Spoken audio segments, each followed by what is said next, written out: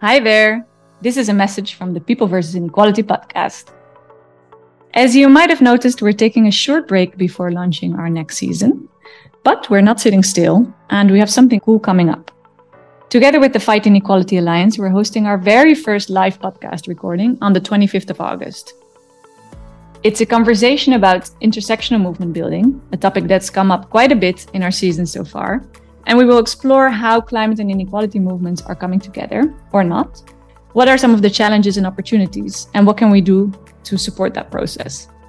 We will have some great speakers, including those that have been on our show, like Emilia Reyes and Tasni Messap, but also from the Fight Inequality Alliance and their partners. So check it out in the show notes to figure out how you can join, and we hope to see you there. Then we'd also like to ask you for a big favor. As you might know, we launched only a year ago, even less, and we are learning every day.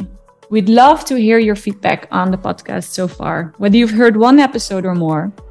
Share with us your thoughts on what you think works, doesn't work, you'd like to see more of, etc. Again, you can find the link in the show notes, and we would be forever grateful.